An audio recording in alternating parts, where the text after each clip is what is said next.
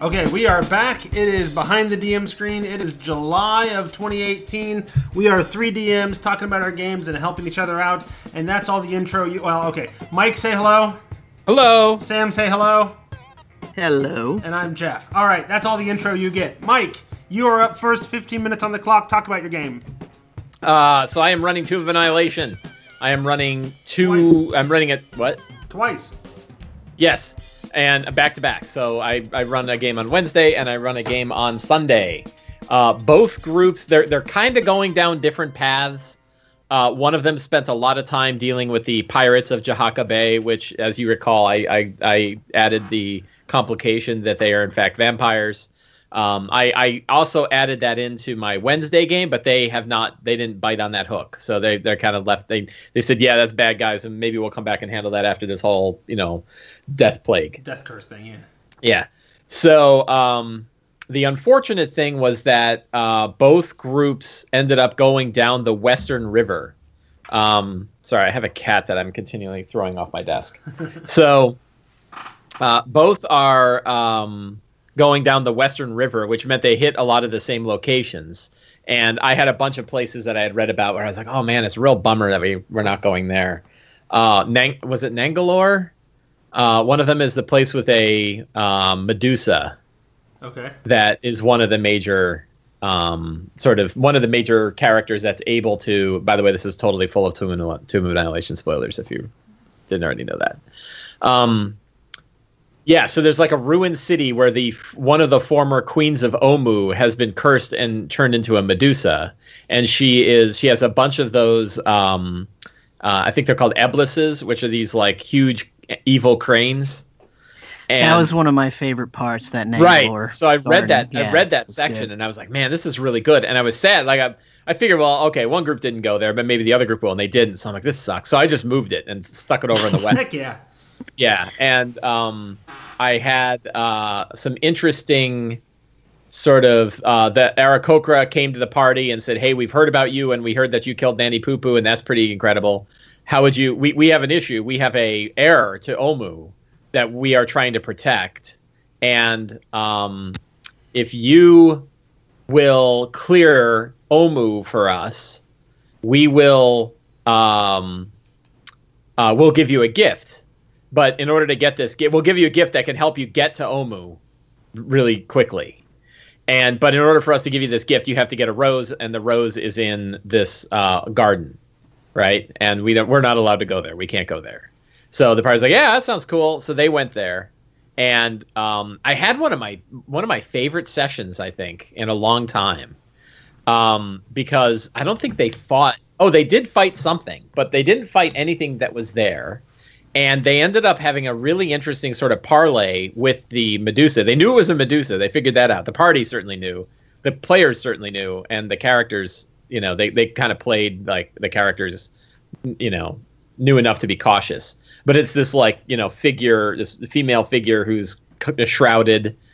And they're like, yeah, and there's all these like statues, and I kept playing up like there's these statues, but they're not on any bases. Like nobody put a base underneath them, but they're also like really articulate, and like somebody spent a lot of work carving a statue of somebody screaming, and the audience like, wow, that's weird, Really? How long have they been playing D&D? They were like, wow, that's so. I want to investigate this more, right? Like everybody's hamming it up. Oh man, okay. So were they like they knew what was going on and they were buying into it? Immediately on seeing a statue that screamed like, yeah, Medusa. Everybody watch out for the Medusa. Okay. Everybody got the mirrors, right? But then they were like, wow, this is so weird, So that's always fun. Like when people know to metagame, but they also know to kind of in character. Good for them. Ham it up. Yeah, it was a good time. Anyway, they ended up they did mess with the ashes. One of the whole things is like the Medusa, the former queen of Omu, had a lover who died, and she hated him until he had died, and then they brought his ashes to her, and she realized, wow, he didn't betray me. He actually loved me all this time. And if you disturb the ashes, it's a fight. And our group opened the ashes, but didn't like mess with them. And I was like, wow, that's really close. And one of the one of the Eblisses saw our rogue do that, and then they're talking to the Medusa, and they're saying, hey, we have another heir. The Medusa's crazy, right? She's both thinks she is the current queen of Omu and also realizes that she's not at the same time. Like, she's got crazy issues going on. So the party meanwhile is convincing her, and the bard starts like playing a song about her and her lover, sort of ad-libbing this song, and she's like taken by it. She's like, this is wonderful and I love it. And then the Eblis is like, they disturbed the ashes, right? And she's like, you did what? And then they had like backpedal from that, and finally they said, hey, we can have a ceremony, we can bind you to your lover, we can and they were going to use a spell called ceremony, and one of the features of the spell, one of the options for the spell, is marriage. So she said, we never were married. It would be wonderful if the spirit of my lover and I could be married. So they went all to the temple, and he sang the song, and there was this ritual that took place, and people are doing religion checks in order to make it, and it worked, right? And she had this sort of moment where she could see her lover, and they embraced, and she's still kind of cursed, but she's now less, it's the pain of it is somewhat gone. So that was really nice, and it was this crazy fun role play scene with these crazy fun twists and turns that's not in the adventure at all. It's kind of there, but not really, and it worked out really well. And then she says, "Hey, I can show you what I think is going on with the death curse." And they're like, "Okay." So she looks into the pool that's there, and she says, "Wait, I see it. It's a shadow." And then she starts to get overtaken as the Atropol comes out of the pool, and in her dream state she manifested a version of it, and now the party's like, what in the hell is that? And then it starts kicking their asses, and now they're like, oh my god, so they're trying to break her out of her trance where she is literally like manifesting an aspect of this thing and dodging it. And it gave me a chance to like, let me try mechanic when they have to fight for real. It was a threat, but they were also, half of them were kind of beating on it, and the other half were trying to get the Medusa out of her state, and they finally got her out of her state, and the Atropol disappeared, and like, oh my god, that was terrible. So that was an interesting adventure. How did you rule the whole, they're trying to get her out of her dream state? How did you handle that? Skill checks, like they had to do it a few times. The whole trope, the whole fallback of you have to break her trance 3 times in order for her to fully get out of it. So It's like three skill check as an action. So it's kind of like a mini skill challenge sort of thing? Yeah, kind of, right. Sort of all these things I sort of improvise now, right? I don't really build skill challenges anymore. I just kind of... Yeah, but the but that's kind of off-the-cuff improvisation thing is I'm always curious, like, how does one do that? Because... Yeah, and that's my everybody seems to do it differently than I do, so I was just curious. The other one is a lot of times I'll have it inflict damage. I think I had that happen in this case, where as they're trying to break her trance, it's inflicting damage to the Atropol every time they succeed. And since the Atropol has all these resistances and stuff, they were doing way more damage by messing with her than they were by trying to mess with the Atropol. Right. Now, when they fight the Atropol, they won't have that opportunity. They'll have to fight it for real. So that was interesting, and that was a fun thing. I like that scene a lot, and I for those that, if people's party goes off track, that's bringing that in just by moving its location is fun. It also gave me a chance to kind of tie in a role play scene with one of the characters. None of the other players actually know this, and hey, players at my game, if you're listening to this, stop listening. But one of the characters is an assassin, and she has an alliance with Jessamine, who runs the assassins in Port Nyanzaru. And unbeknownst to her, Jessamine is able to scry on her because she has a dagger that Jessamine saw. And Jessamine's sort of attuned to the dagger and is able to scry and say what's going on. And she said, oh my god, there's an heir to Omu who's going to try to bring back the empire. And the merchant princes do not want an empire back. Sure. So they sent her a message saying, you need to tell us where this heiress is, and that's all you have to do. Just where is she? And we'll take care of the rest, right? And we can never let a new empress come back into power in Chult. And now the player had to decide, do I answer the message or not? And she didn't. She said, I'm not going to answer. I'm not going to answer them. And I'm like, okay, now that's interesting, because now Jessamine is like, uh-oh, I thought I could control these people and I can't. So there's this fun subplot that's really between me and one character, and and none of the other characters even know that it occurred. It's between you and one character until the the team of assassins shows up to kill him. Yeah, the hard part there is like, how the hell did they get halfway, all the way across Omu or all the way across, Chult? So I don't even know if that's going to come out, but it might. And then, but if they're scrying, they have the location. A teleport can work. Yeah, right. A teleport can do it, but then you get to like, well, why then hell they teleport us? Like, why do we have to? Because they couldn't see it. They didn't know where you were going. Yes, yeah. So I could do it, and if I, who knows? It might happen. Right. We'll see. Or it might not happen. It might just be this open thread. Or it might happen, but it might. I don't know what my players are going to want to do after they get through the whole tomb. And I also think like they're going to be busy as hell in the tomb. So whether that thread comes back or not, we'll see. But it was a fun thing. Maybe the Assassin's Guild reaches out to what's his name, Roston C. And makes a deal with him, like you get rid of them and find out what's going on with this heiress or whatever, and we'll pay you or whatever. Yeah, that's not a bad idea. I like that. Yeah, I did something right. Yes. Yeah.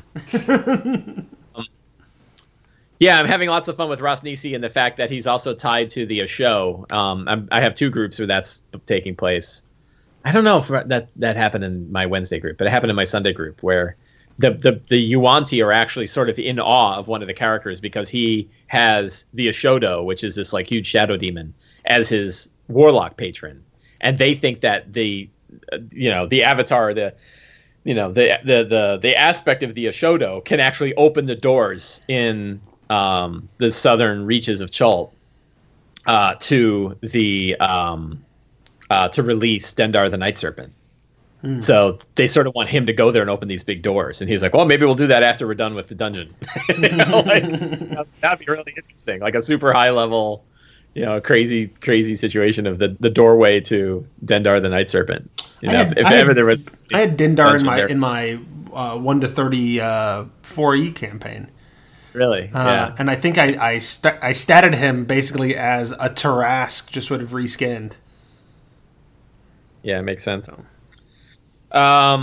So another topic, if I can switch, I don't know how much time I've got. You can, in 2 minutes and 51 seconds. All right. So I think last time we talked a little bit about this theory I had, and it was just a hypothesis of whether or not years of experience and skill as a dungeon master, whether there's any real solid correlation between the two. Mm-hmm. And my going hypothesis is that the number of years that somebody has run D&D games and how good they are as a DM aren't really that connected. There is a strong correlation now, and that's after a certain amount of time. Like obviously, you can't have no experience, but once you've got the solid basics down, I think other variables end up coming into effect. The diminishing returns diminish pretty quickly. Yeah, and I felt this almost directly when I was at Origins recently, and I played both one of the worst D&D games I ever played and maybe the best D&D game I ever played. And no big surprise, the DM who was running the game that I really didn't enjoy had obviously run D&D for a long time. And the DM who ran the game that was my best game, she's been involved in D&D for a long time.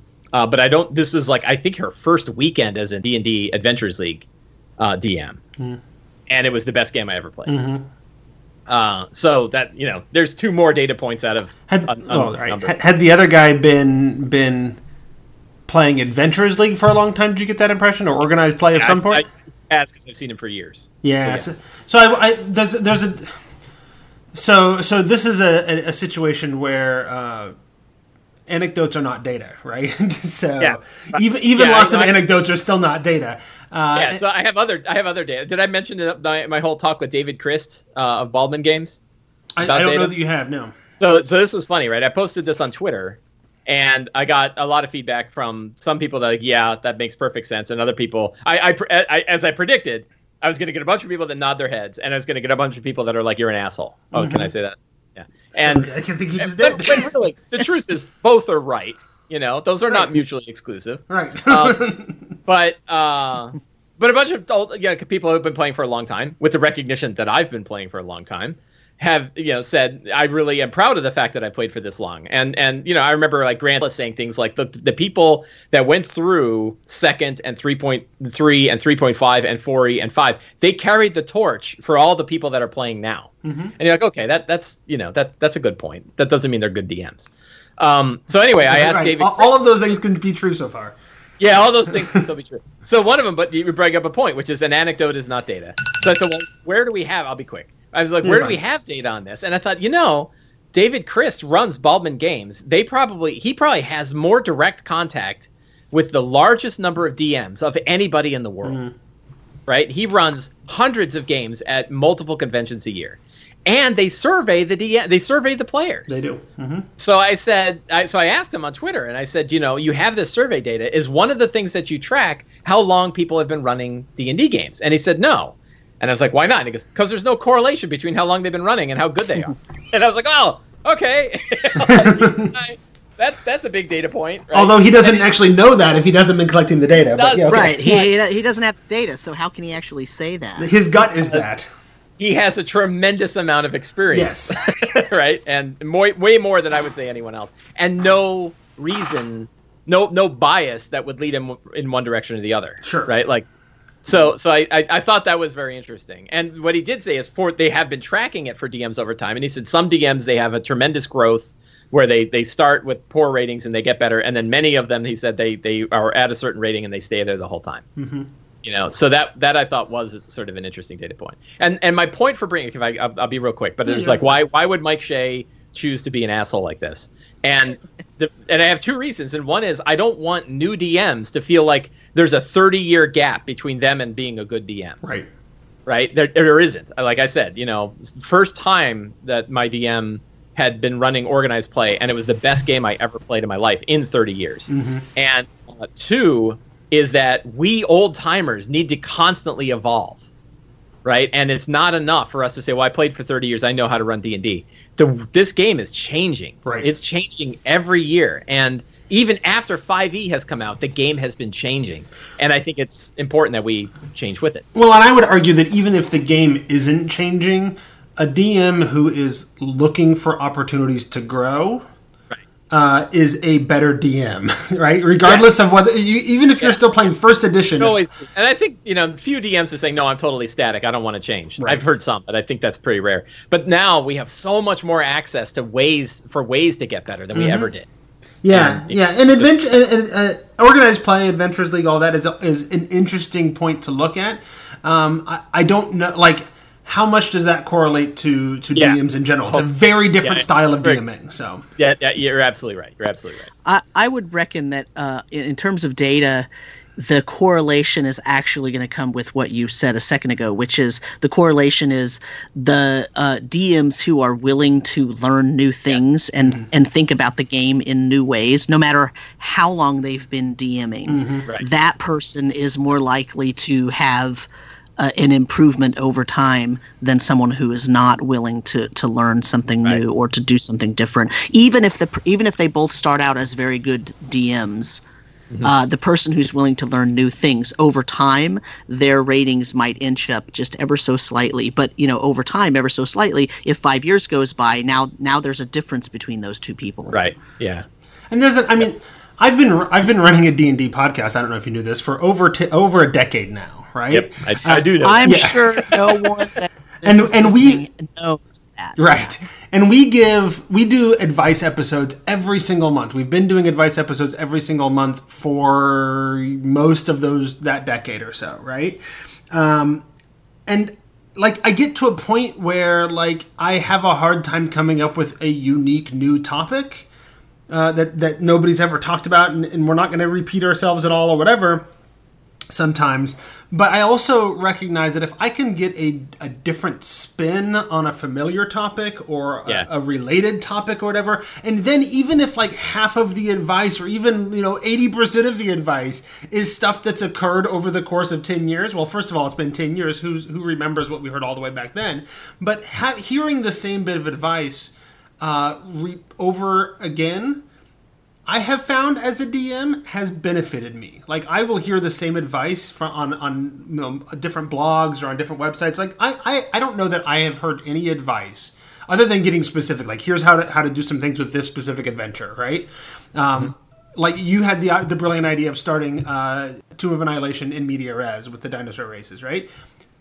Starting in media res is probably something I heard for the first time on a podcast called Sons of Cryos like 13 years ago. They were one of the golden age gaming podcasts, right? It was a brilliant idea then. And then, I forget about it, and then somebody else mentions it, and it happens to be the advice that I need right now. And so I'm always looking for things, even if it's stuff I've heard before, to bring me back into it and to try again and do it that way. So I think the fact that there's only so much good D&D advice out there, general D&D advice out there, doesn't always matter so much, because sometimes you need to hear it multiple times over the course of years to bring it back up when you need it. Well, we also there are double the number of DMs that there were, which means there's a lot of DMs who never heard any of this. True.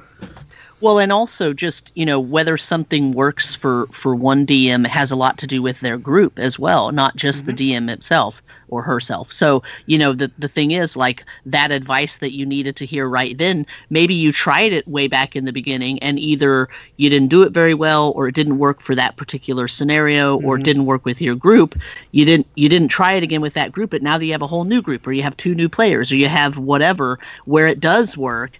And not being able to try those new things, even though it's kind of, quote, old advice, like, so what? It's old advice. I mean, it's it's all old advice. I mean, there are very few basically new things you can say, because the hobby's 40 years old. I'm not saying there are no new things. I'm saying there's very few new things. Right. There are new ways to say old things. There are new ways to apply old things, but there's very little brand new, brand spanking, nobody's ever heard before new ideas. And that's okay. That's not a derogatory statement. Mm-hmm. Absolutely. All right. Does that satisfy your thinking on this? No. Well, what I want to know, though, actually, it doesn't satisfy me. What I want to know, Mike Shea, is what made that game so bad, and then conversely, what made the other game so good. Okay. So I can emulate the good one. Yeah. Yeah, it's hard. Given I'm over time, I'll have to be brief. So the main problem that I had, and one thing that I need to make clear is. My wife was in the same game, and she thought it was okay, but she had a couple of complaints. And then there were about 3 other players, and they all had a fine time. I was the only one who didn't have a good time. And I do feel like I was picked on. In particular, I had a character. It was the third of a series of 3 adventures, and I had a character hook that tied me into this particular adventure. And every time I tried to sort of get into that character hook, I was just shut down by the DM. Like he was not interested in doing anything like that. He was way more interested in making sure that the tactics of the battle map were okay. He had, he set up battle mats, and we must have had like a 5-minute about whether or not when I'm knocked prone by a wolf, whether that counted as me having moved yet or not. Right, and because I wasn't allowed to move a number of squares that I wanted to move to get out of, to be able to shoot a ranged attack without taking an opportunity attack, or not an opportunity, but at disadvantage. And it's like that is the most boring conversation in D&D, right? Like that is the least interesting thing. And all I wanted to do was be able to shoot and not be at disadvantage, right? And I accepted an opportunity attack to do so, So that put it off to a real bad start. The game ran late, and instead of he was. I would say that like the main thing was that he was an antagonistic DM. He kept all of the information. He kept close hold. If there was one point where I said like I want to is there any weird shadow magic that's on those trees? And he's like I don't know. And I said can I make an Arcana check? He's like that's not how Arcana works.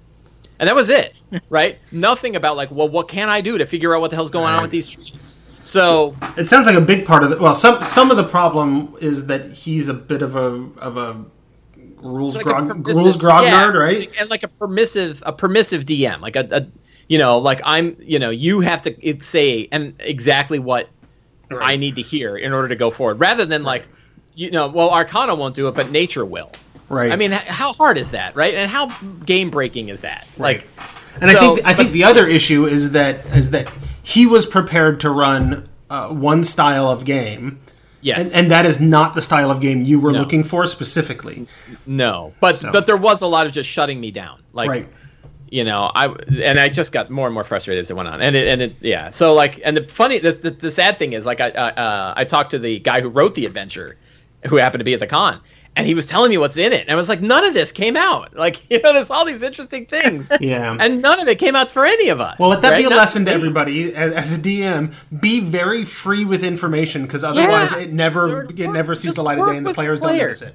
Right. Work with the players, understand what they're trying to do, and help them try to accomplish it. This is why subtlety and mysteries are something that I am very careful with in D&D, because what I think is good clues sort of and breadcrumbs leading along the way ends up being completely missed by the players almost 100% of the time. Yeah, you try to find ways to get them the info, right? I had an NPC, and we'll talk about it, I guess, during my bit, but I had an NPC that made some innuendo that he had information that one of the players needed, but he didn't want the rest of the players to know that's exactly what was going on. So I laid it out there real subtle, like, and then like made it a point, like a couple days later, to text that player and say, "Oh, by the way, that was you he was talking about." Just because players miss it, and then what's the point? Then you're just talking to yourself. Right. So the best game, just I think Sam asked this. Sam, was it you asked this question? Yeah, right? It was me. Yeah, sorry. So the other game that was the best game was the Open. Was it the Open? It was the competitive D&D game, and it was written by James Intercasso and Sean Merwin and Will Doyle. So a bunch of clubs. Yeah, right. And it was the best. I think it was the best adventure I played as like a single shot adventure. It was a series of heists taking place in Waterdeep with very clear, like, here's your objective, here's the location, and here's what you can do ahead of time, and you guys figure out how to do it. And the DM was she was working with us, and it was hysterical. The group was great. It was Teo Sabadia and his friends, and my wife and I, Michelle and I.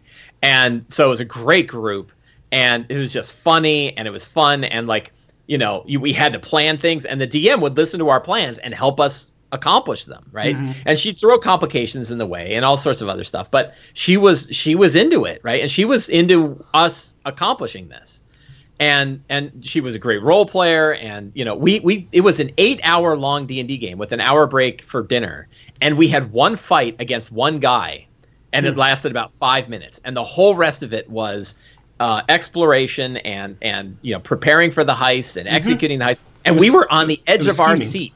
Yeah, we were on the edge of our seat that whole time with one battle. So that was just fantastic. On a completely tangentially related note, it occurs to me. It is a little ironic that WotC is going the adventure shortly after Rodney Thompson, who wrote the game. Yeah. So I have it myself. Played it yesterday. Because it sounded like I have it on myself, and I want to play it. I listened to you describe the scenario. I'm like, hey, that would have been a great scenario for Destiny Outlaws. Like, she's basically just running that. So it's great. Yeah. Well, it wouldn't surprise me to learn that he bounced ideas off of people for months or years previous to him designing that game, and that all of those things are in all of their minds, and then they decide to do this, and that all comes out. So that's not surprising at all, I've taken way more than my time, and I'm sorry. But it's okay. It's okay. But you know what won't take too much of your time? No. Heading over to Noble Knight, where you can get awesome game products, old and new, usually at a bit of a discount. They're an online game store, but they're also a brick and mortar, so you don't have to worry about not supporting your brick and mortar friendly local game store. And my pick for this episode is a game that I've been playing lately, and you can play it in like 10 minutes. It's a nice quick little game. I played a couple of games of it after we finished a session a little bit early. I play it with my kids. Sam, you may have heard of this because you're a board game guy. Are you familiar with Santorini? Oh, yeah. Have you played Santorini? I don't think so. Okay, so Santorini is this It works really well for 2 or 3 players and 4 players, but you split into teams, so 2 of you are working together. And the whole idea is that you're like the Greek gods, and you have workers on this little island that are building towers. And you win when you get your little worker to the 3rd level of the tower. But other people can build domes on the tower, and then it's off limits. Nobody can go there anymore. And it ends up being sort of They like playing chess differently for me than they do you and what have you, right? It's a really fun little interesting game. It's normally $30. Noble Knight has it for $25. I picked it up at like a Target or Barnes & Noble in preparation for a recent trip that the family took to the beach. Santa, let them know the Tome showed you.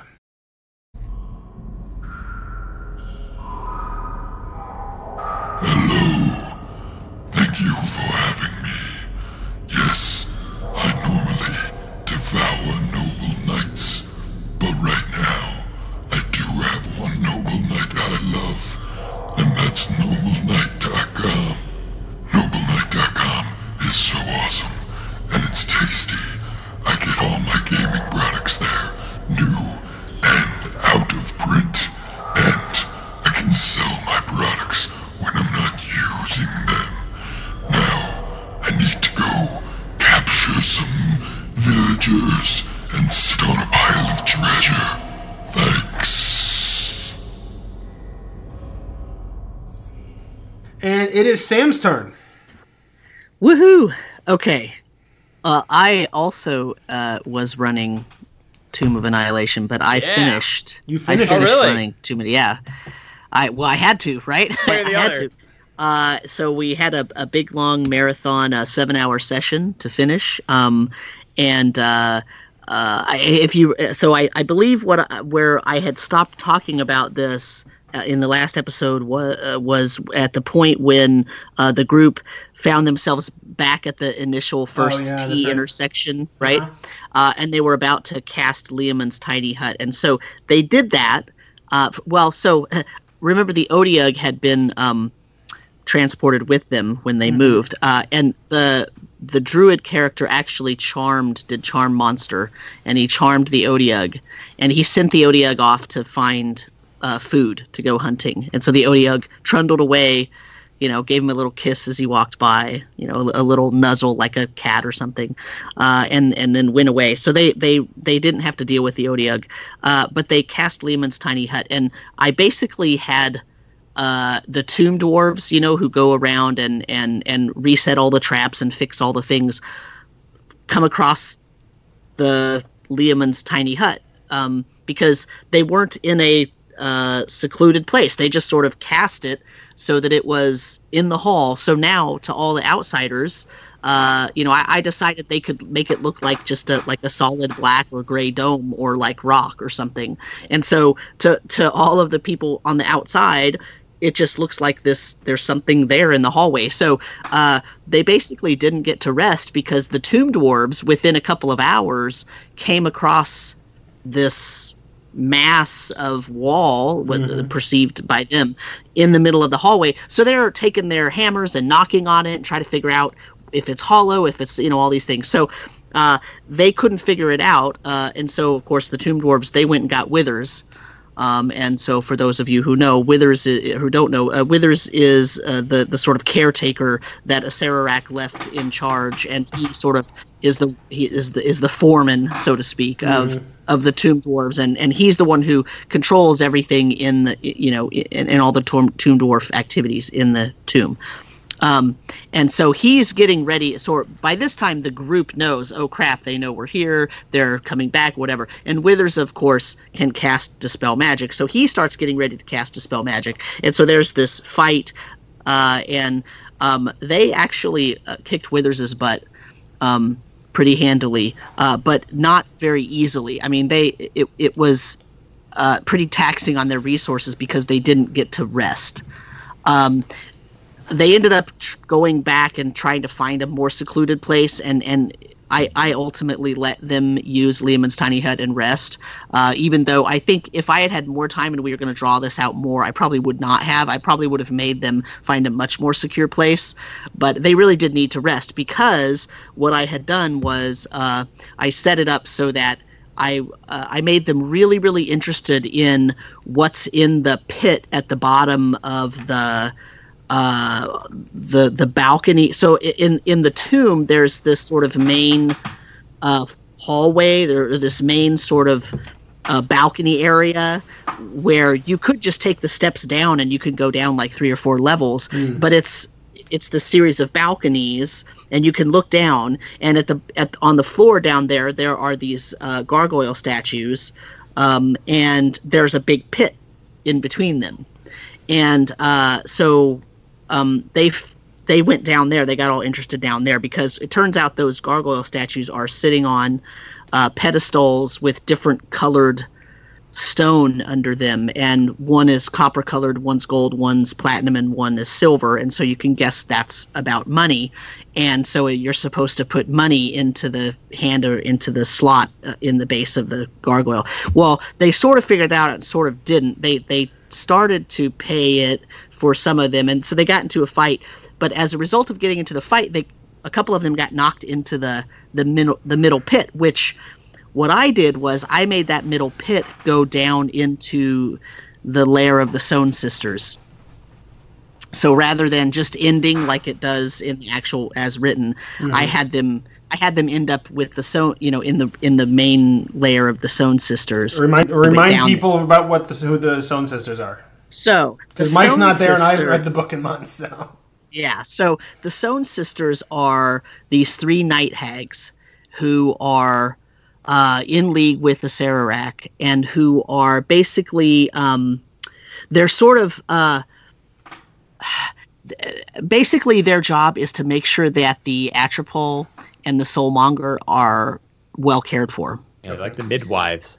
Yeah, and but they're this hellish really midwives. Yeah, they're this really nasty group. Like one of them has these tarnished gold coins over her eyes, and one of them has like a string of children's teeth around her neck, like as a necklace. And one of them has like a leather bag sewn over her head, and it squirms. And every once in a while, like a little viper head or a little a terrier head will pop out, and like it's just this really creepy, like what I had happen was I had the one that has the gold coins. She has these ants that nest in her skull. So anytime she did something, I had her like move one of the gold pieces away from her eye, and I had the ants crawl out there and crawl down and like just it's just so creepy. These things are just so nasty creepy, and you can really play it up because they are also night hags are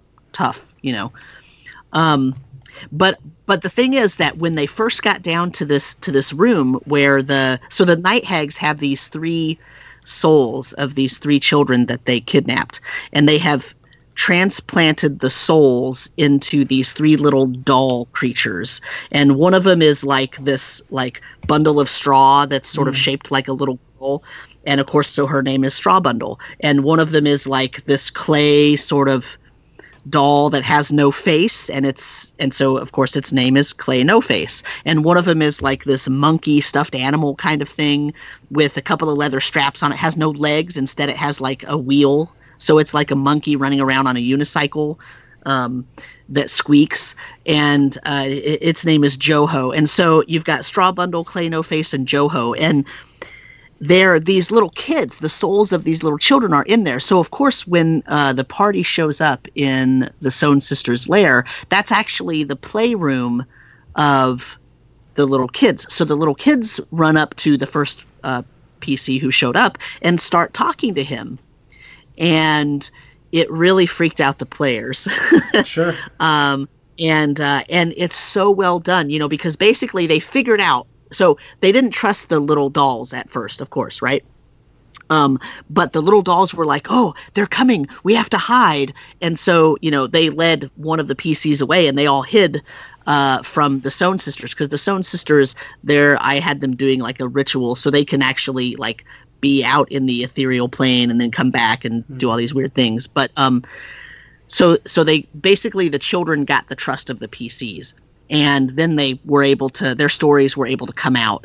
And basically the story is, so they were trying to figure out how to free these children, but, the Soulmonger's right there. So if you don't kill the Soulmonger, if you release the souls of these children from the dolls, well, their soul's just going to get sucked up by the Soulmonger. So you can't really release them. And so, the children told the story about how they can't leave, and there's all these things. I mean, it was really sort of this poignant, weird, like grotesque situation, And two of my players have young children, and one of them is pregnant. So, it's sort of like, I had to actually, when I'm fast forwarding a little bit, but, when I had them meet the Atropol, I did not really describe it as this sort of bloated, aborted fetus.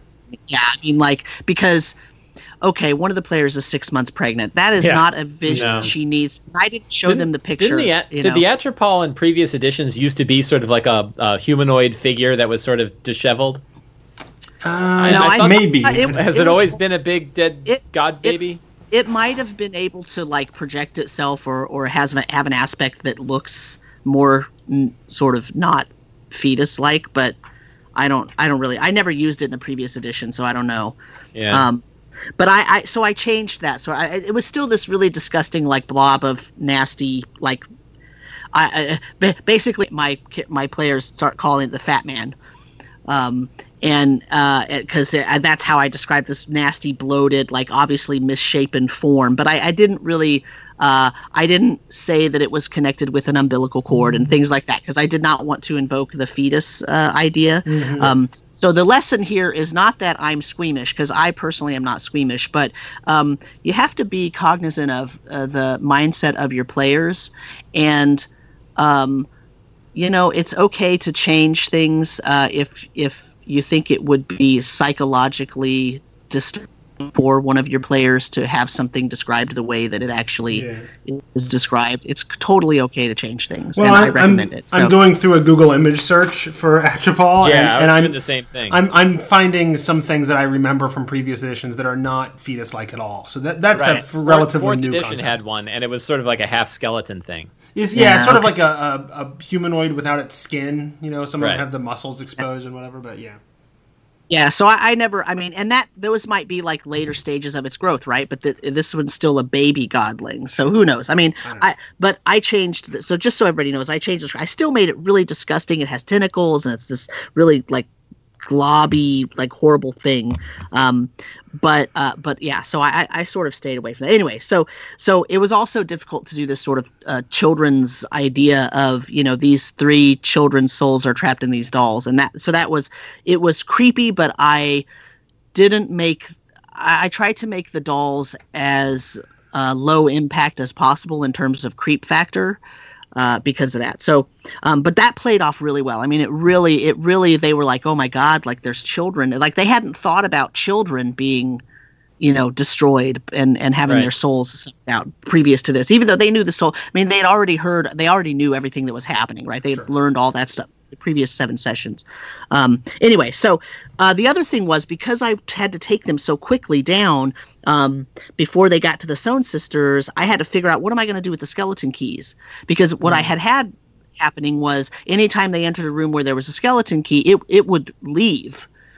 And so basically what I did was, the Sohn sisters' lair is sort of surrounded by this group of 5 or 6 rooms, and each of the rooms has, they're named for the shapes that are, on the main door that the skeleton keys have on their heads. And so basically each of those rooms, part of that room has the skeleton kind of almost in stasis. And so when they unlocked the puzzle in that room, instead of it having an effect on whether they could use the key to open the door, it actually brought the skeleton key out of stasis, so they had access to the skeleton key. To give people a sense of what you mean by the skeleton keys, that there are skeletons roaming around in the dungeon that have various shapes, what is it, attached to their heads or whatever, right, that become the keys to open the door later. Right. So if you find the skeleton, you have to destroy it. You keep its head, which has the key on it, and then the key part of the head, sort of, it's almost like a headdress kind of hat or something. Right. And the key, that part of the skeleton's head, will fit into the door to open up to get access to the Atropol and the Soulmonger. And so if you don't have at least 3 of those, you can't open the door. So I had to have a way for the players to have access, for the PCs to have access to those. And so that's what I did. So the children helped them with that. One of the cool things about that was, there's this one of the rooms, the Pentagon room, has this area. The reason that I decided to put them down into the Sohn sisters area is because it's very rich with imagery and weird things going on, and like these strange scenes. Like there's a scarecrow named Mr. Threadneedle, but he's dressed very dapper, and he's basically setting up a little feast for the PCs. And of course, the food is cursed or blessed, depending on what you eat and all that kind of stuff. And of course, so they go into this room, and the Mr. Threadbare says, "Oh, have a seat," or whatever. He motions for them to sit down, and the players are like wondering, well, I'm not eating, and the children and the little dolls, they're like, "Oh, cupcakes! We haven't had cupcakes in so long," So it would like created this situation where the children are asking the PCs to partake of the food because they haven't been able to eat for as long as they've captivity. So there's all these ways that you can bring in like the different characterizations and the different sort of NPCs that are in this area. Really, really fantastic way that they did that. In fact, this level of with the night hags and the rooms around it and opening the door and everything, I'm going to use that. I'm going to use this. I'm going to take it and use it in other places in my games, because not necessarily with an Atropol, but just that the ideas that are in this are so malleable and pliable and have rich NPCs and rich opportunities for puzzles and for combats and for these different things. It's really well done, this level. So a couple more things. I chose what did I miss? Oh, I chose not to deal with really. So the party did not. They went in. They defeated the Atropol. They destroyed. Actually, they didn't even defeat the Atropol. They figured out they needed to destroy the canister, the Soulmonger canister, and that would give them the ability to escape. And they ended up trying to destroy the Atropol after they destroyed the Soulmonger. And I think they actually did end up killing it, but they really just wanted to escape at that point. So I did not have them fight a Acererak. So Acererak is still alive. He never even showed up? Yeah, he did not show up because they were so beaten down by having to kill the 3 night hags and do a couple of different things in the you were running short time at that point too, so yeah, I mean, it was like an amazing amount of things that got done in this last session. So anyway, all that being said, now my 5th edition group is over, and I'm, so I've got sort of 3 things on the horizon. One of my coworkers has a couple of boys that are 12 and 14, and they really want to play D&D. So I'm going to run a game for them, a game or two. And I'm probably going to do, something probably very basic, like Keep on the Borderlands, or maybe I'll do something in Midgard. So I might use Cat and Mouse, which is a great little first level adventure in Midgard by Richard Pett. I might do the Chapel on the Cliff, which is by Goblin Stone. You can get it on DM's Guild. You can actually get a print version. It's a very, very nicely done item that's not by Wizards of the Coast. I would really love to run like a Star Wars, FFG Star Wars, like Edge of the Empire, Force and Destiny kind of game. So that's probably where my focus is going to mostly go, is trying to get a group of that. So the next time we talk, the next time you hear a Behind the DM Screen episode from me, hopefully I'll be able to talk about Edge of the Empire and some different games and different scenarios that we don't usually address. Right on. Very cool. Although I sometimes talk about my super funness with Torg, but whatever. Absolutely. Speaking of super I didn't say we never talk about other games. That's right. Other games. I didn't say we never talk about other games. I said I usually don't talk about. That's true. And we don't talk about Star Wars usually. So that's true. We'll see. Speaking about talking about new things, guess what? Star Wars? We have another sponsor for this quarter besides Noble Knight. Noble Knight is fantastic and we love them. But recently another dice company reached out to me called Dice Envy.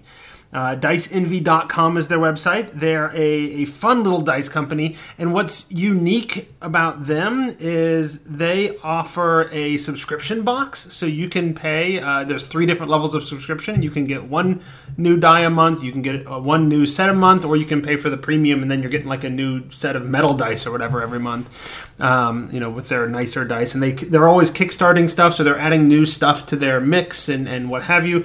I got a set of their dice dice, their metal dice that's called Mordred, and I think there's a Warcraft theme to those sets. There's 3 of them. There's what is it? Oh shoot, now I'm forgetting. It's Mordred. It's now I have to look. There's one that's called Alliance. So that sounds awfully Warcrafty, right? Right, Mike? Sorry? Alliance would be a Warcraft themed dice, right? Yes. So would Lionheart, yes? Yes. And is Mordred a Warcraft character or I thing? I don't think so. Okay. So that might be from somewhere else. I mean, I know obviously Mordred is connected to Arthurian myth and whatever. But that's actually the set that I got, is the Mordred set. It's $30 for the set, and unlike most of the metal dice that you would get, it's not set up like normal dice where, you've got the different colors of dice and then they've etched in the numbers. It's the opposite, where the numbers sort of pop out on the side, and the numbers are the normal metal, and then they color in the base behind it, So I've seen several sets like that online, and they put together. That's interesting. Yeah, it's a really interesting sort of dynamic. I played with them in my last game session last weekend, and it was really cool. And they've got a bunch of other fun little sets, right? Like right now, they're getting ready to launch their next month's set of dice, which are specifically like healer dice. So they have like little symbols for healing, red, like cross symbols on them, and the what's the staff with the snake thing, and all those sorts of images that evoke healing, and they're all die types that are used for healing spells. So you can like pull out my special cure wounds dice and do that, and so they got stuff like that too. I think the idea of the subscription box is a really cool idea. Even if you just do the $5 a month, and then you get the one dice, you can see how awesome it is, and then if you end up being like, hey, this is awesome, I want to buy the whole set. They'll usually offer them for sale in their store after they've done the subscription, people. So it's a really cool idea for a dice company. They reached out to me. One of our lovely listeners told them that they heard about Dice Envy from us, and they're like, we don't sponsor you. I don't know how they heard from you, but hey, here we are. So whoever you are who talked to them about us, thank you. That has gone very well. And they're a nice company. They sent me some dice, and I really like them. So there you go. Dice Envy. Check them out. DiceEnvy.com. Alrighty. Now it is my turn. So, last time we chatted, I had gone like a month and a half with no game. In the last month, I have had 2 games, but only one of which is the regular D&D game. So, improvement, although still having to pull out Torg as our one-shot thing, although that's really fun too, because we're really enjoying Torg. I think I told you last time they fired a rocket into the back of a wounded dragon from a fighter jet that had crashed in Trafalgar Square. Like, that's the kind of craziness, crazy fun times that we're having with Torg. So we played 2 sessions since the last game. One of which was D&D, one of which was Torg, continuing that sort of in the second part of that series where they killed the dragon. But I'll talk about D&D, and then we'll see where we're at for time. So we had 1 D&D game session. Last time we played D&D, like ages ago, remember, we were in the middle of like this massive encounter in the haunted caravanserai that wasn't actually haunted. It was a bunch of genies that were like pretending it was haunted to scare people away and take prisoners, slaves, and whatever to sell them back at the City of Brass. And they were like getting trounced in the middle of this thing because they had, the encounter is set up in such a way from the Rod of 7 Parts that they sort of string you along and string you along and string you along until eventually it's clear that they can't string you along anymore, and then they trigger every creature in the entire location in one massive encounter. And so it's bunches of genies and 2 Ifrits and like 8 Medusas and some Mephits. It's like this massive encounter, and like the players are like, oh my gosh, like they got halfway through and they're like, oh my gosh, there's like 8 of them left, and I'm like, yeah, actually, there's still the 2 Ifrits that haven't even made themselves known yet. But okay, yeah, there's still like 8 of them left, and they're like, and we're out of spells, and we don't know what we're gonna do, and how we're gonna win. And then they remembered, but we got the blessing of this 3-part Hindu god, one of which is the Destroyer, Shiva, or Shiva, depending on if you're American or not. And so they're like, we're gonna, the Hindu gods told us, we get one blessing as a group from each of them once. So we're going to call him the Destroyer. And they kind of give me a heads up that that's what they were going to do. And so I looked up some stuff, and I'm like, okay, I found an actual Hindu mantra for Shiva that is made up of 5 syllables. And so I'm like, okay, great. So this is what happens. They call on the blessing of Shiva. Shiva shows up and says, here is my mantra. Say each syllable and point to a target, and I will destroy them for you. Right? Just flat out, I will kill 5 things. And so they use it on the genies because they still don't know that the Ifrits are there. Right? So they managed to get rid of most of the genies that way. And then the Ifrits show up, and there's fire going all over the place, and they're jumping through, or they're hiding back in these little small rooms next to the courtyard where the fight's taking place. And so one of the genies fills the room with a wall of fire, which of course sets the entire building on fire. And so in the midst of the fight, they're like having to jump out into the courtyard because the building is collapsing and whatever. And what they don't know is that the parts of the rod that they're looking for are actually embedded into a statue that was a person that was turned into stone by the Medusas on the 2nd floor. So when the ceiling / floor collapsed, the statues sort of got completely destroyed, and they had to sort through the rubble and find the pieces of the rod amidst the broken pieces of the statue there. So they didn't get to save the person who was petrified, but that was okay because it wasn't a very nice person anyway. So they got the 2 pieces of the rod. Then they're like, okay, now it's off to the next thing. Vizarin, the drow wizard from Out of the Abyss, has been waiting for us for like literally a year to come in and take care of these demon lords running around in the Abyss.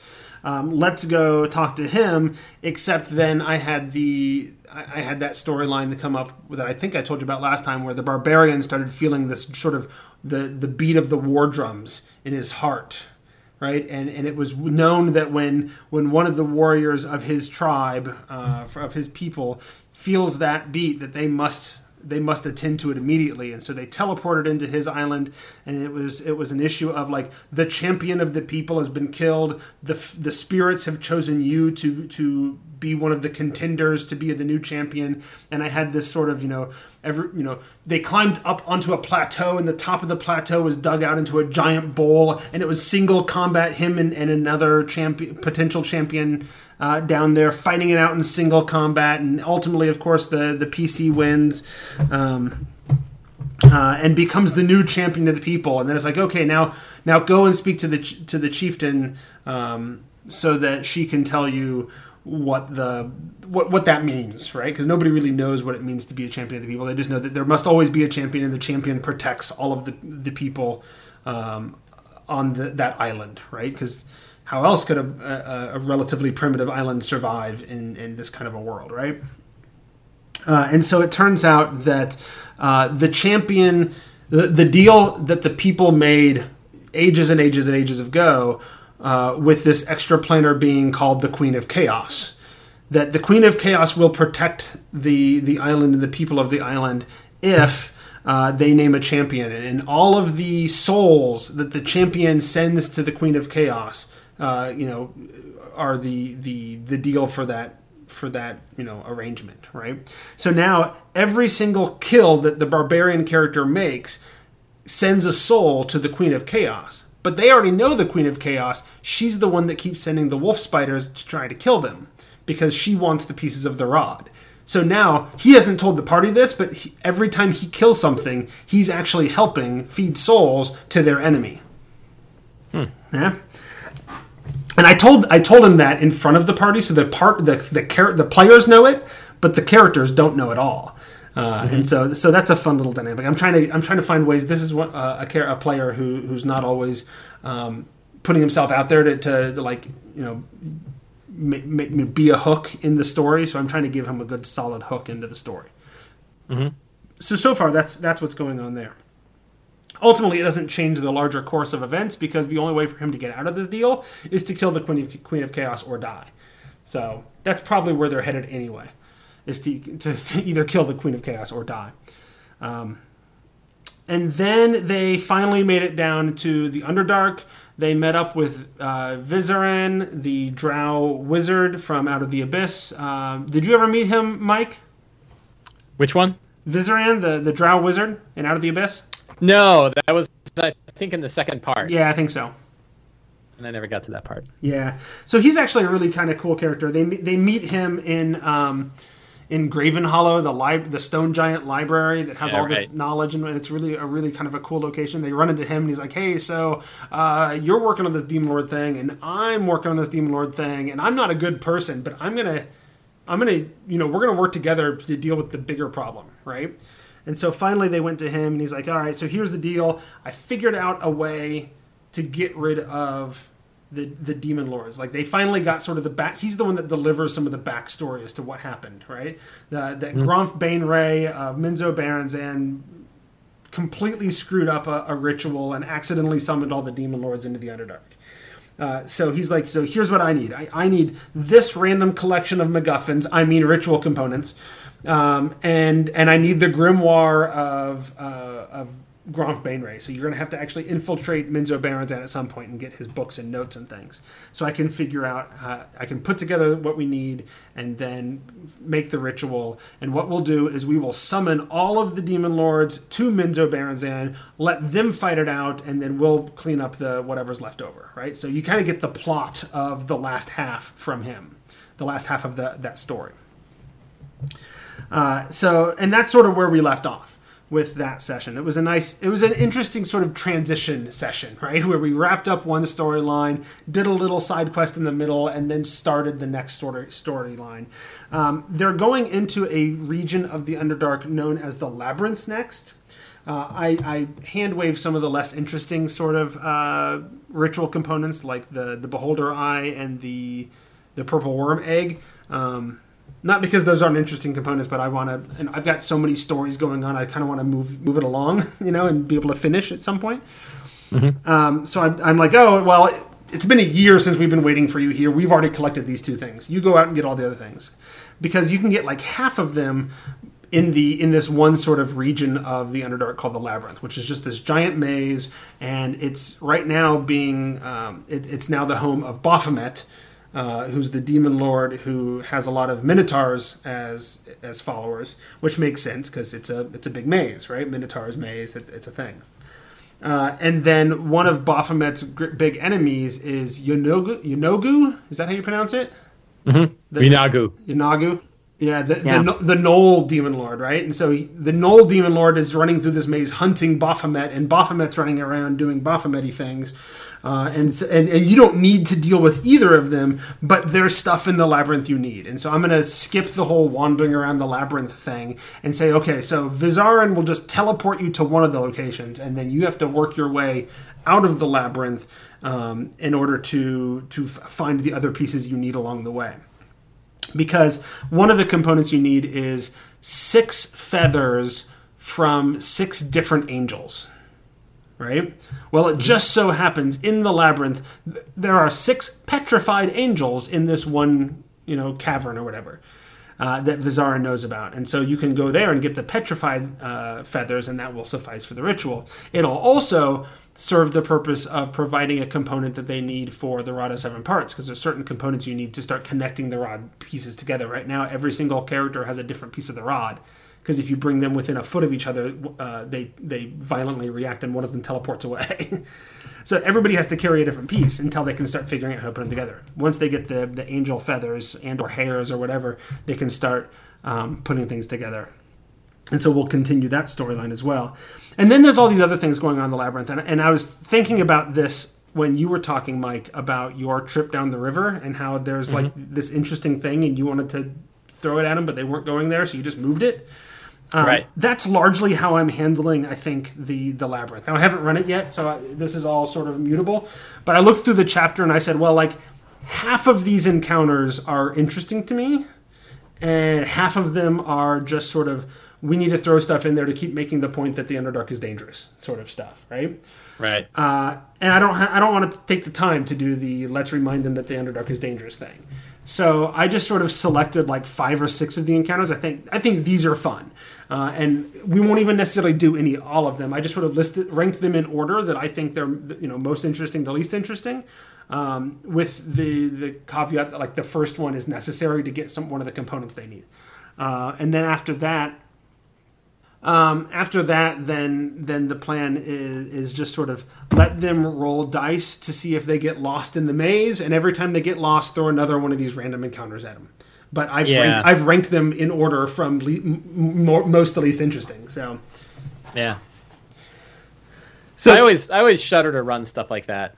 Well, and so much of like this adventure has a lot going for it, like most of the published adventures do, right? But there's an awful lot of it that if you run it as written is just sort of wander through the Underdark for days and days and days with random encounters, and I'm like, yeah, that stopped being interesting like a long time ago. So I've just there's something about like I don't know, yeah. So I mean, I'm having the same issue with Travel and Chult. I'm starting to skip a little bit more just because the whole hex crawl. But there's something about a maze where there's like a general frustration of either like we're never actually going to be able to figure out this maze by traversing it, or we're just going to roll and the dice are totally going to tell us whether or not we're going to have to do a thing or not. It's a tough. And the labyrinth is it's a 100-mile wide maze that they didn't obviously like actually make a maze. So it's all just die rolls. Right. And there's some you could run into this weird degenerate gnoll who's being bullied by a bunch of Minotaur cultists. And are there options to throw interesting physical things in there too? So weird monuments and frescoes on the wall. So there are some that are really interesting, and there are some that are like, this is kind of interesting, but like there's an encounter. Like there's one that's called the Maze Engine, right? And the Maze Engine is this giant engine of is it chaos in the center of the labyrinth? But I'm not going to put it in the center of the labyrinth. I'm going to put it wherever they are when they get to that point. And it has this crazy stuff going on all the time with random effects every single round. And it's what made the Modrons that were wandering through with the Great Modron March kind of go crazy and separate from the Modron March and all that. Like it's this insane thing, and it's sort of in there like, here's a really interesting thing that they'll probably never go to, and there's no real reason for them to go there. Okay, so I'm going to throw it wherever I need to throw it in order to make it an interesting little random encounter, right? Mm-hmm. And then there's some like, hey, there's a weird metal tower in the middle of this place, in the middle of this cavern. Let's go check that out. And then you futz with it and you can't figure out what's going on. And if you're smart enough to cast Identify on it, you discover, that's because it's a Darren's Instant Fortress. Mm-hmm. And that's the only way you can really get the keyword to transform it back into a small shape. But the thing about Darren's Instant Fortress is that you can't shrink it to its small shape as long as there's creatures inside. And what you don't know is that there's a couple of shadow demons inside. And so you have to go in and hunt down the shadow demons who are of course also hunting you. And so there's like fun little interesting things like that. And then there's the rogue Modrons that you can run into. So there's little things like that. And some of them are like set up as, here's some extra random encounters you can mix in with the normal random encounters. And some of them are, here's some like set piece locations. And so I would say 4, I'm guessing there's like 6-ish of those set piece locations. And I'd say I put 4 of them on my list of places to pull out, and 2 of them where it's like, there's some Minotaurs, but like I don't know why they like. There's an indication that like you don't want to send too many of these things at them, or it'd be too dangerous at this level. I'm like, but at this point they're supposed to be 12th level, and my guys are like 13th or 14th level, like. Minotaurs and gnolls are like CR1 or at most 3. Like these are really easy encounters. What are you talking about? Too dangerous? Like I'm gonna have to seriously scale it up. Like there's a gnoll encounter that you actually need. That's like the first one because you need it for the components. Where they actually accidentally bump into Yenogu from a distance, and Yenogu's there with a bunch of his gnolls and kills a Goristro, which is this giant demon minotaur thing, right? That obviously is working for Baphomet. And so Yenogu kills the Goristro, bathes in its blood, and then sort of yips and howls and leaves while the rest of its pack sort of stays behind and starts eating the body. But you need actually the heart of a Goristro. It's one of the components. So this is your opportunity to run in and chase off the gnolls and whatever. Luckily, we have access to things that we didn't have at the time when this book came out, because I pulled out, is it Volo's Guide that has a whole bunch of gnolls in it? Yeah. Yeah, so I pulled out a bunch of the stats for gnolls from Volo's Guide, because I'm like, okay, well, 8 gnolls and a pack lord is not a worthy challenge for this many people, and for this party, and I don't want to just double the numbers, because that just makes it an easy encounter that takes twice as long. So I'm pulling a bunch of stats from there and doing that kind of stuff, and ultimately it'll still be easy. We'll see. My system of encounter design, I know we talked about this months ago, Mike. My system of encounter design at this point is I use the D&D Beyond app. I look up the monsters I want, I screen grab them, and then I put them in a folder in my iPad, and then I just have stats there, and whatever I feel like I want at the time that the encounter begins, that's what I pull out, right? So I don't, other than thinking ahead, like I want to have this suite of 12 monsters available for this session. Then when it comes to actual encounter design, it's just whatever my gut tells me at the time would be interesting and fun. So there we are. I was going to ask one question, although my time's up, although everybody else went over time too, so maybe I'll ask my question anyway. I mentioned probably a few months ago that one of my players died in the fight with Orcus, but was saved by Frazer Blue. Right? And he has come back. It's been 50 years for him. He spent 50 years in hell retraining, and now he's a wizard, an illusionist, appropriately for Frazer Blue, who's the demon lord of like illusions and deception and whatever. But now what the rest of the party doesn't know is that while he's back, he has to like collect these various things to do this ritual for Frazer Blue. And it occurred to me this last week, well, Frazer Blue told him that was a ritual that would allow him free reign through the prime material plane. But Frazer Blue is a demon lord of deception. So I'm like, well, that's what he's being told it's for, but surely it's for something else, because he's a demon lord of deception. Why would he tell the truth, right? So I have some ideas, but I'm curious, what do you think he actually wants? Frazer Blue? Yeah. If he doesn't want just free reign through the prime material plane, what does he want? I don't know. A champion in the prime material plane? An agent? Okay. I mean, he's a demon, right? Demon lord, yeah. So let's go. Let's look up Frazer Blue and read their text. Well, and you said you looked him up at one point on his entry in Out of the Abyss, and there's stuff on there about how he wants a staff of power or whatever. But that doesn't seem a worthy target for something like this, right? So.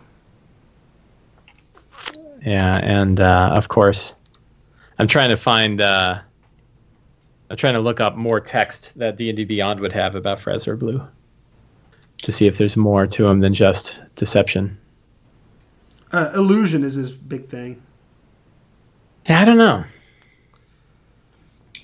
I mean, my thought at this point is, so the big bad that they're going after eventually is Miska the wolf spider, right? Which is the same, it's the typical sort of generic evil and chaos that was so horrible and destructive that all of the gods, including the evil ones, banded together in order to chain him up, because nobody could kill him, right? And the Queen of Chaos is trying to get him freed, and that's what the Rite of Seven Parts is for. It's the key to open his prison and all this stuff, right? So my thought at this point is that Frazer Blue knows what they're up to and what they're up against, and that they'll eventually end up against this god. So that when he's summoned, I was thinking maybe he's not summoned so much as he's sort of rides shotgun along the soul of that character, who then sort of becomes his champion, and that can pull out the Mordenkainen's Tome of Foes sort of blessing rules, because there's blessings for demon lords, including Fraz Blue listed there. So, suddenly he gets all of these blessings, because what he doesn't realize is that there's a voice in his head, and that voice in his head is actually Fraz Blue himself, who's just waiting for the opportunity for the end of the entire campaign. Hey, good job, you've killed Miska the Wolf Spider. And then Fraz Blue comes out and absorbs all of his divine energy and becomes the new, god of chaos or whatever, So that was my current thinking, is to make it that way. But you guys are, have lots of good ideas, so I wanted to... Fraz Blue, so it sounds like one of the things he likes to do is to put on the masks of other gods. Like, and so the idea, if he can get the character to sort of create one of these new god personas, and open up a new church and get followers, and the followers all think they're doing the right thing, but really they're supporting Fraz Blue. That would certainly fit his goal, right? Yeah. That what he wants is another, maybe like he's run out of churches, or now that he needs more cultists. Since there's been a since the demon lords have all come to the Prime Plane, he needs a new one, right? Sort of like a new backup.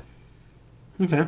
Right. He wants to create this new persona that will fuel him and protect him. Maybe he uses it like a shield. Well, he did that for a long time with the character. He was sort of this voice in his head. Yeah, but maybe maybe he's kind of tired of that. Now he wants he wants something a little bit more permanent. Yeah. Sam, ideas? Sam, are you there? Sorry, I was... Oh, there you are. I don't know. I've never really dealt with Fraz Blue. I haven't either, which is why I think it took me like 2 months of playing with him before I realized, oh no, of course that's not what he really wants, because he's a Demon Lord of Deception, right? Right. So, the thing is, like, he's the Demon Lord of Deception, which means, if you think about it sort of from the sort of godlike perspective, he wants to sow deception. So, the idea of him having a champion of deception who isn't like a champion as in a warrior or somebody who goes around and fights and tries to gather an army for Fraz Blue, but more someone who goes and trains weak-minded humanoids in how to deceive their fellow, and tries to influence the sort of weaker creatures, nations, by doing that sort of snake tongue kind of thing.